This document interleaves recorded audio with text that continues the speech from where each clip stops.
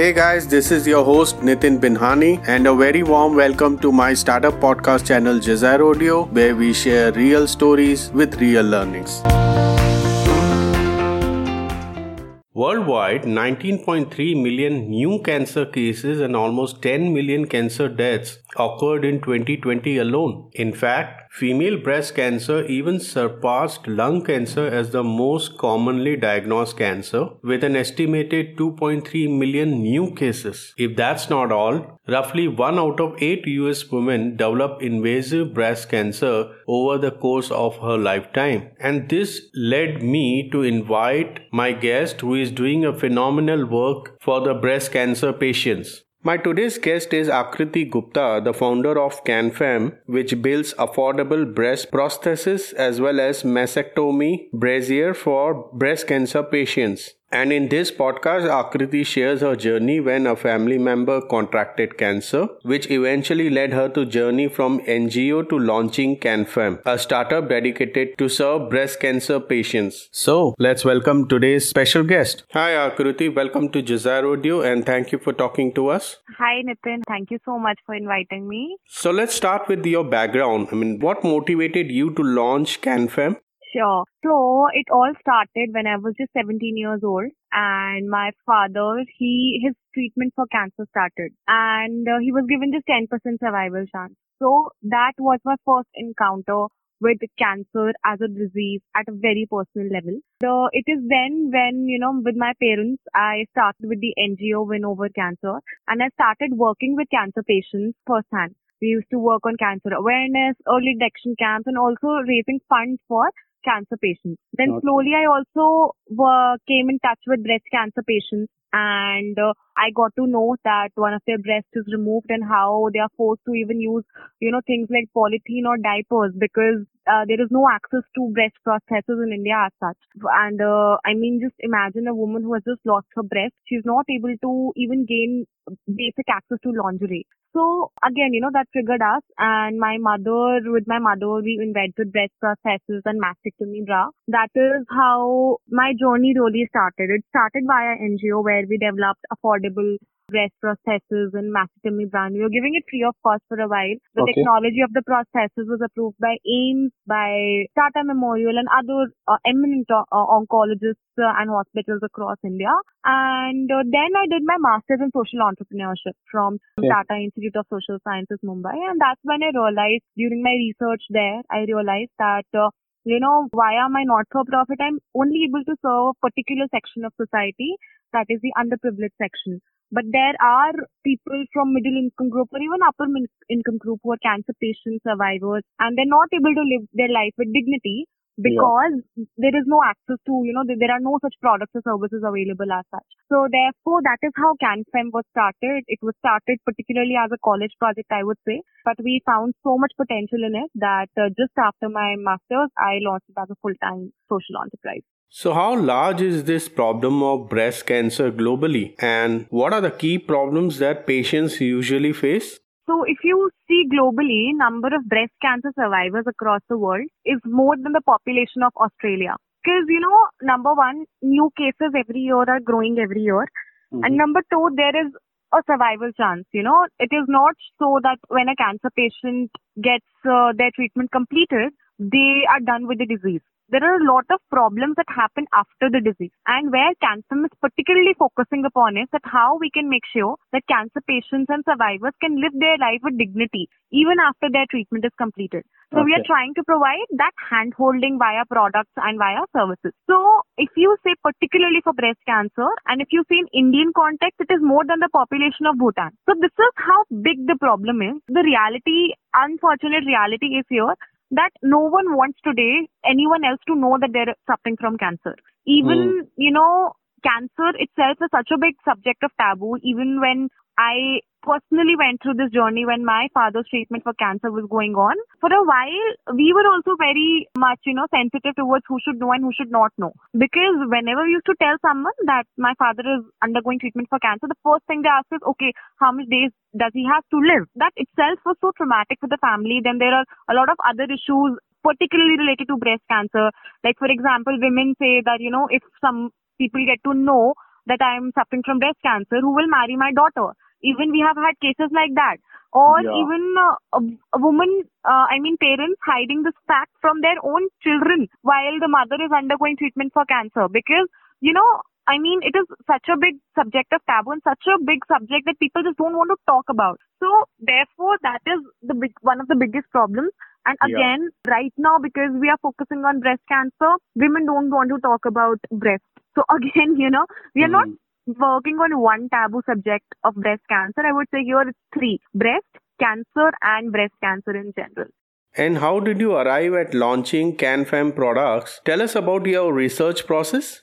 So I did my master's thesis on mental health issues being faced by breast cancer patients in India. So it was a legit research that I did to understand the entire journey from the moment they get diagnosed with cancer to their treatment and then even post-treatment issues that they face. So number one, I literally dived into the problem so much in deep that I wrote like a 120-page thesis on it. So first thing is that helped me out a lot to understand what they need and what is missing in the current system. So it was a multi-stakeholder study where we interviewed patients, we interviewed survivors, doctors, social workers, peer counselors, and it was all like the main tool used was in-depth interviews. So number one, that, and number two, as I said, like, because to be honest, like, I have talked to thousands of breast cancer survivors till date because of my work in the NGO and otherwise.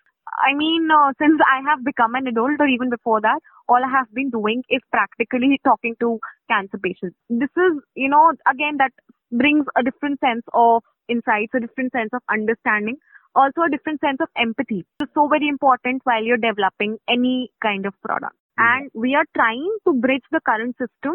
We are not trying to create a parallel system altogether. We have wonderful doctors, we have wonderful institutes, wonderful hospitals to take care of all the medical needs that the patient has. But we try to identify that what these doctors or hospitals are not able to give. Maybe because of lack of exposure, or maybe because it is not their focus area, or maybe because they just don't have time. We have a horrible patient-to-doctor ratio in India. So therefore, CanFem is trying to cater to all these blind spots that are so very important for a patient's dignity, for a patient's quality of life, but are not being served. So number one is that. And then number two is also, as I mentioned, since 2015, I have been working with cancer patients. So I had a pretty much of established network.